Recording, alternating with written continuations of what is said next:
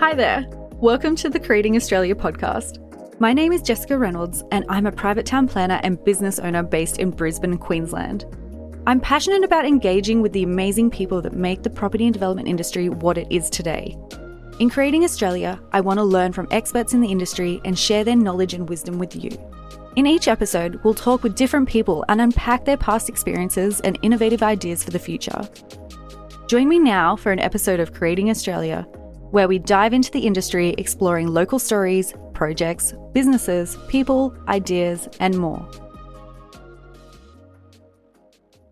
Hi, Nikki. Thank you so much for joining us today. Can you please introduce yourself? Who are you? What do you do? Hi, Jessica. Nice to see you this morning. So my name's Nikki Quitner, and I'm an architect, and I've been practicing for over 10 years. I founded my company about 1.5 years ago, which is called Test Before You Invest. I'm based in Sydney. The business is New South Wales wide, but we're looking to expand. So it's really great to speak with you on the other side of Australia, same side, but just a little bit up north. A bit warmer, the warmer part.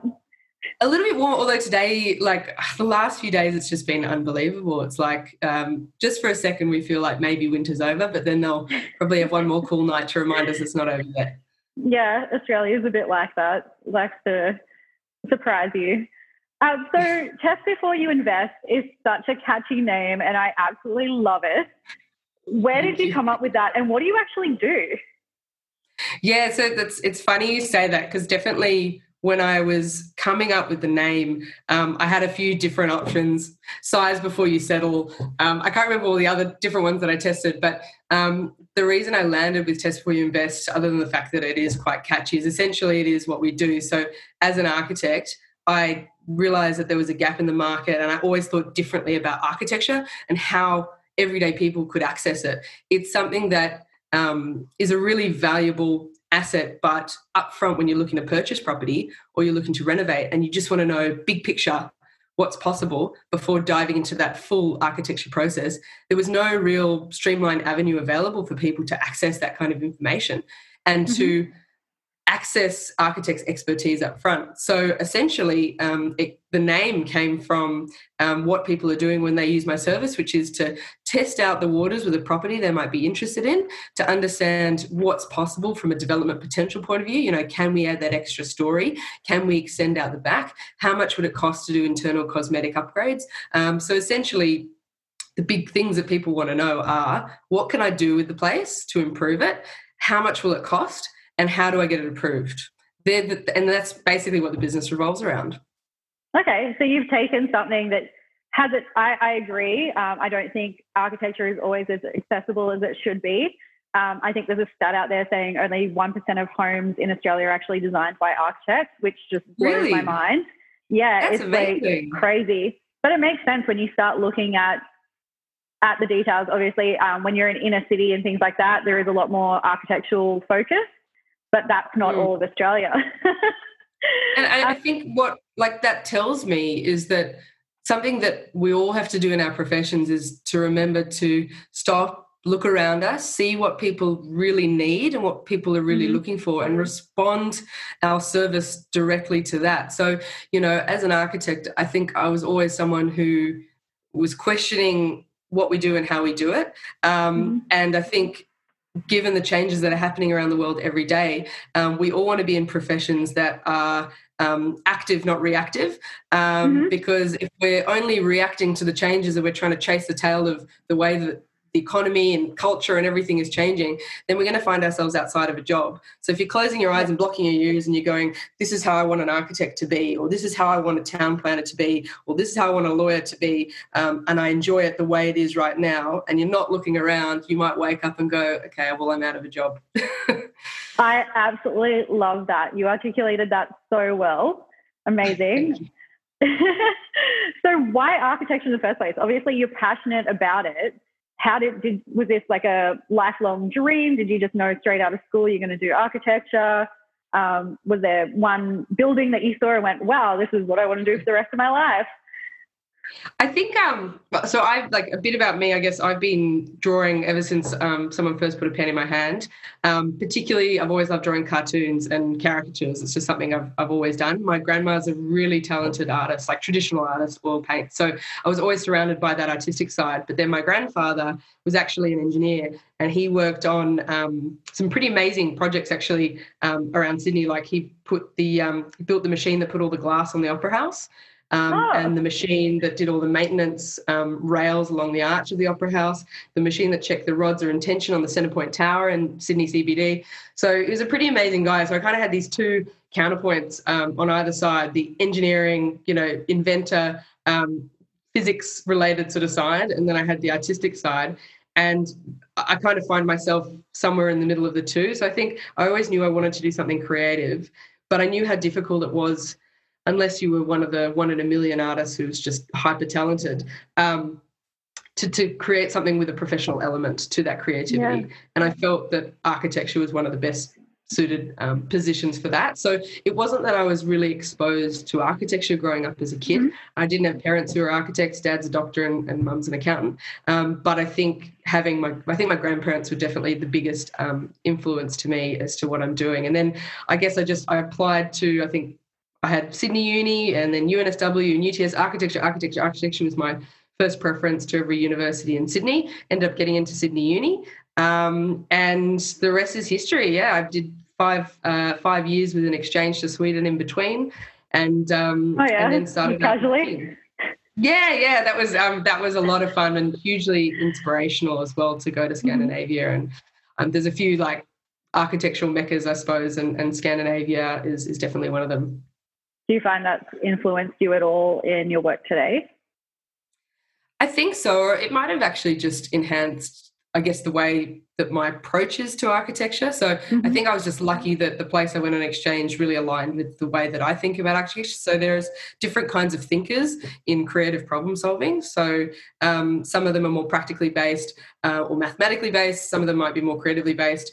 The way that I'll develop a concept in architecture, I'll labour over it in my head for a long time, but then when I output it, it's actually quite quick and quite succinct, whereas there are other architects who have so many different ideas and they don't know which one to focus on. I actually kind of think about it, and then I'll execute one thing and I'll back it and I'll test it, but I find that I kind of really drive on something that I've thought about first and then execute. So yeah, that's my process. But yeah, I'm in Sweden. That's awesome.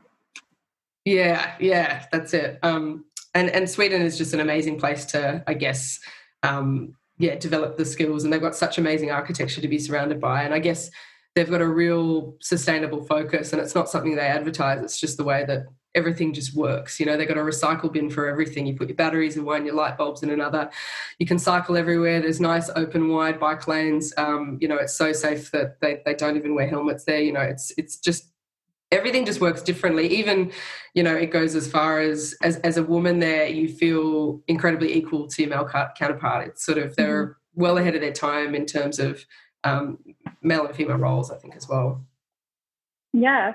I guess that leads into how long have you had, when was Tess Before You Invest founded, and how have you experiencing a sole female founder? I'm assuming you're a sole female founder. You don't have any partners in this business. No. What has that experience been like? You said your mum was an accountant, so I'm assuming that helped. Well, I think actually, so my dad's run his own medical practice. Okay. So I guess I grew up, he's a GP, and mum actually manages the practice. So she kind of manages my dad, I suppose. But I think being surrounded by parents who kind of ran their own business, and I guess I wasn't brought up in with parents in a corporate environment, it probably helped me get the confidence to understand what it's all about. That being said, I remember, a few years ago when I was talking about starting up the business, my folks were like, oh, okay, are you sure? There's obviously a lot of security in working for a company and not working for yourself. Everything that I bring in work-wise is coming from, the effort that I have to put in to put myself out there in the world.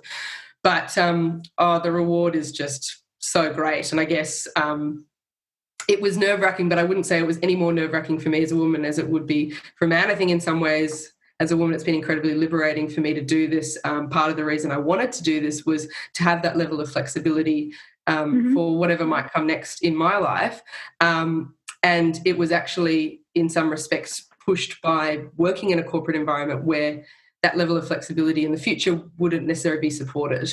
So I had to create that for myself. And as daunting as it was, I knew I had this idea which had been brewing for a long time. I've been out of uni. I graduated 2012, and I've been working for about 10 years as in architecture.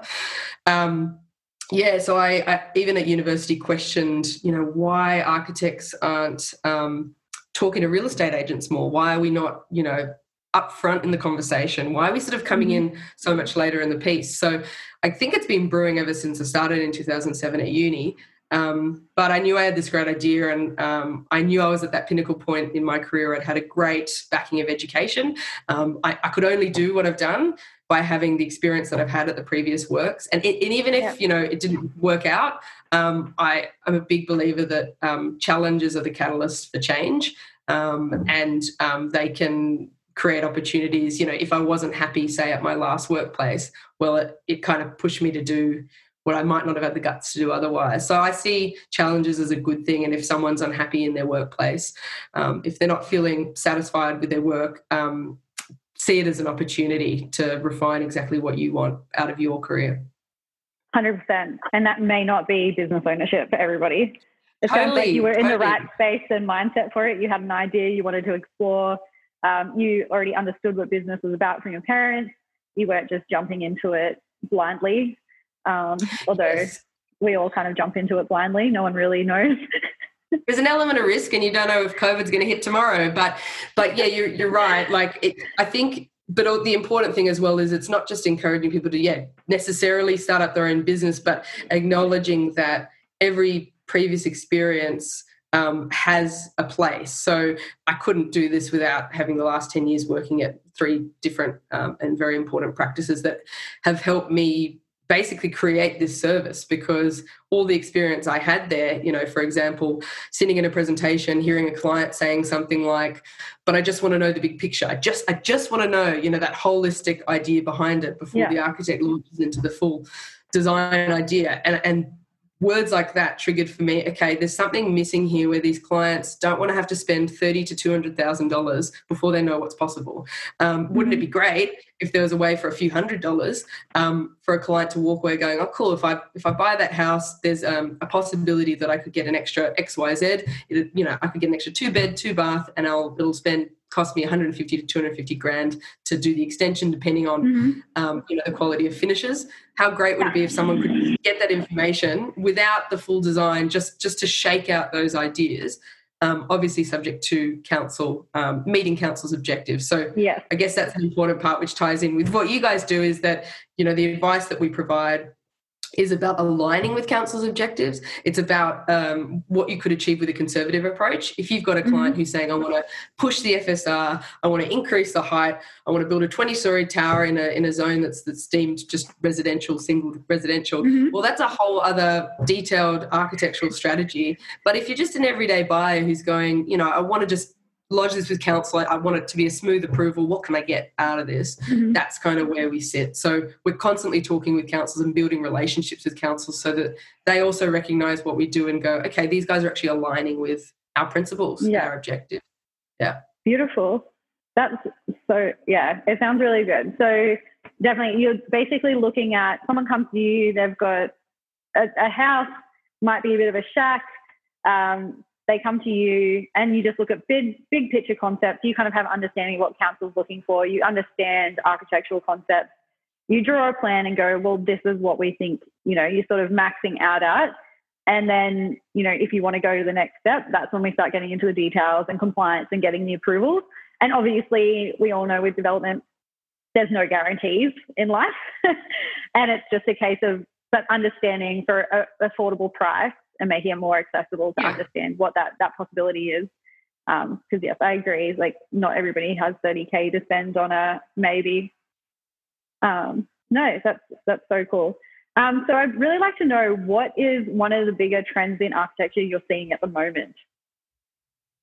whether it be design, things like that. You're obviously in a different state to us. So you're based in Sydney. We're up in Queensland. So we probably might see different architectural, trends.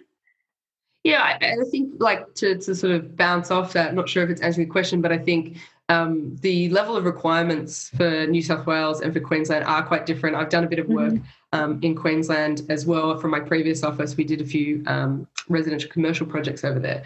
But what I found really interesting was just that the process seemed to be a little bit easier, if I can say that, in Queensland. It felt like the formality of it was slightly different. The amount of information we need to provide here is different. So I remember it was quite comical. The directors in the Queensland office would be saying, why are you guys producing all this information? Why are you spending so long? Why is it taking so long for the DA to be approved? You guys are spending too much time on it. And we sort of sit there and go, this is just what's required over here. So I don't necessarily think that it determines that the quality output is any different here because we're providing more information. It's just, I guess, in response to various factors, including, I guess, there's a risk element to it as well. So council want to have as much information to reduce the risk of anything happening. And people say that the amount of information we provide for a DA, in New South Wales back in the day, that would be the construction documentation. There's so much in there to work with. So, but in terms of the trends, I mean, the obvious one is definitely that people are much more conscious of the sustainability aspect. I like the idea that it be genuinely for better performance for the community rather than ticking a box. And so you see different kinds of architecture trying to provide that kind of gesture. I think there is a bit of a trend of, if in doubt, plant it out, which I don't always agree with. I don't know if that's the same in Queensland. It used to be, if in doubt, louver it out.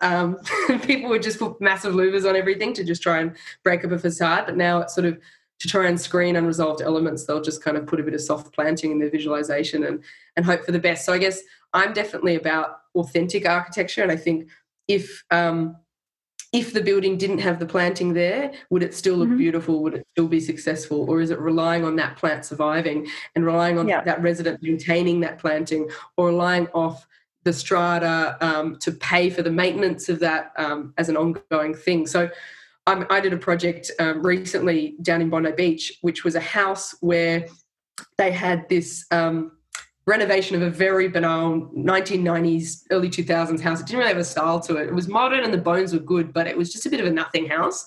And they had the designer, they just didn't know how to modernize the facade when they were building this little extension at the back as well. And so they just stuck this massive, we called it a cumber belt. It was like this huge planter along probably what was like 60 linear meters of edge of this building. It was 1 meter deep. And so we're not just talking about, and it was a very, if in doubt, plan it out, but we're not just talking about the making sure that the plants will survive. We're talking about the structure that needs to support this thing and tie back into the existing building and the cost of that structure. We're talking about the new drainage that's going to have to be there, and then the ongoing maintenance. It was just going to be a nightmare. And then if the plants didn't survive because those residents, didn't have the right green thumb, well, it would have looked pretty shocking. So the exercise for that job as part of Test Before You Invest, and this was a very bespoke project, I suppose, was that they gave me the architectural drawings. It had all been approved, and just before they were about to press go to build this thing, they'd had the CC, construction certificate and everything. They thought, you know what, let's just double check this is the right approach. And so what I did was I built their design in 3D because their architect had only done 2D drawings. They didn't have the 3D software. I built it in 3D for them to see what it was like, and just gave them a couple of other design alternatives just to show that there might be another way of tackling this extensive facade and seeing how we could deal with it and modernize it. And they gave me their brief that they wanted something a bit more beachy and modern. And so we came up with this fantastic option that completely eliminates the maintenance, the cost, the structure. It's all completely gone, and it looks much more artistically sophisticated because, there are trends that you'll see in the McMaster's type homes, which have stemmed from an architectural origin, but they get too overplayed or they're used in the wrong scenarios. And I think planting has kind of become one of those things. So I've still got select planting in areas, but it just wasn't the right strategy for that project. And the client is so happy, and they've saved a lot of money, a lot of time, and we're really excited. It looks fantastic. So yeah, that sounds like a really good outcome. But I'm really interested to know, when they brought you that design, did you openly say ew, or were you like, I'll just see what else I can do? No, you know what? In those scenarios. Yeah, you need to be really respectful and acknowledge the fact that the client spent a lot of time and a lot of money on this. Mm-hmm. And I guess the thing about architecture is it's so subjective. What could be ooh to one person could be, you know, the most beautiful thing ever to the next. So it's really important to be careful and respectful to each individual's aesthetic desires. They obviously came to me feeling that same sentiment that they wanted a change. They weren't 100% convinced, but I'll definitely put it in terms that is more of a professional and pragmatic and practical approach probably than ew.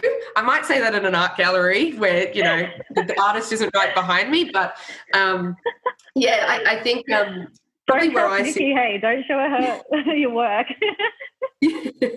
I think also the other thing is I'll tell them my point of view. And if I really feel strongly about it, because it's my professional opinion, like a doctor, even if it's bad news, sometimes you've got to say it. But I think the difference probably between me and a conventional architect is if you look at, you know, one of the great architects, I used to work at Smart Design Studio, Williams Knight, such a fantastic, brilliant designer, or Angelo Candelapis. These are such amazing architects.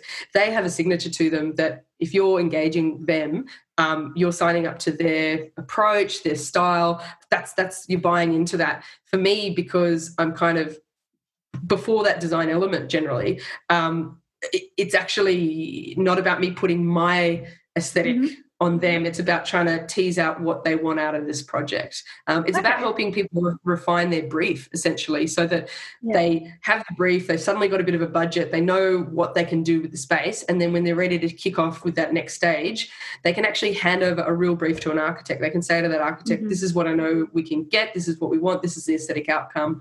And it makes it a lot easier for the architect as well, because they've got a client coming to them with a clear brief. There's nothing that wastes more time and money than a client who doesn't know what they want, and you kind of have to go 2 steps forward, 1 step back, 2 steps forward, 1 step back. And then, as I said, I'm sure it happens in planning too. And then sometimes, as I said, those clients get a concept design for something that they're like, hang on, that's not what I wanted. That's not what and they've spent $30,000-$40,000. So that's what I'm trying to, I guess, avoid people going through. And even if there's only 1% that go to architects, as you said, at least if they've had this upfront advice by an expert and they go to a building designer after that, well, at least they've got a good foundation, a good starting point. With the right expertise. No, I think that's good. And I think it's definitely a different approach. You're not going around enforcing your brand of architecture on every project you touch, which is, you know, that's obviously two sort of different ways of business. Yeah, that's it. And I mean, I've got quite a few of the larger projects on the book as well, which isn't the focus of the business, but we do take on the full scale, you know, development application through to construction jobs as well. And each job presents itself with a different scenario. So aesthetically, I might have my own style. I mean, you can probably see behind me, I've got a bit more of a laid-back, beachy kind of feel to how I would do my place. But I've got to respect at the end of the day what a client wants. And they definitely are looking for you to provide your professional opinion. Otherwise, it's like going to a lawyer and going, I've drafted up this contract. Can you just put it into Word for me? Obviously, like they want to know professionally if there's something that I think they shouldn't do or that we need to flag. But at the same time, I think there's a lot of wiggle room for clients to squeeze in their own agenda and their own aesthetic. They're going to be living in it. So they deserve to feel happy and proud. Excellent. I love that. So Nikki, thank you so much for joining us today. If people want to contact you, what is the best way? I would say hop on our website, Test Before You Invest, so www.testbeforeyouinvest.com.au. You can just Google us as well. Email and contact number are all on there, so feel free to check it out and hop on the contacts page. Excellent. Thank you for joining us. Thanks, Jess.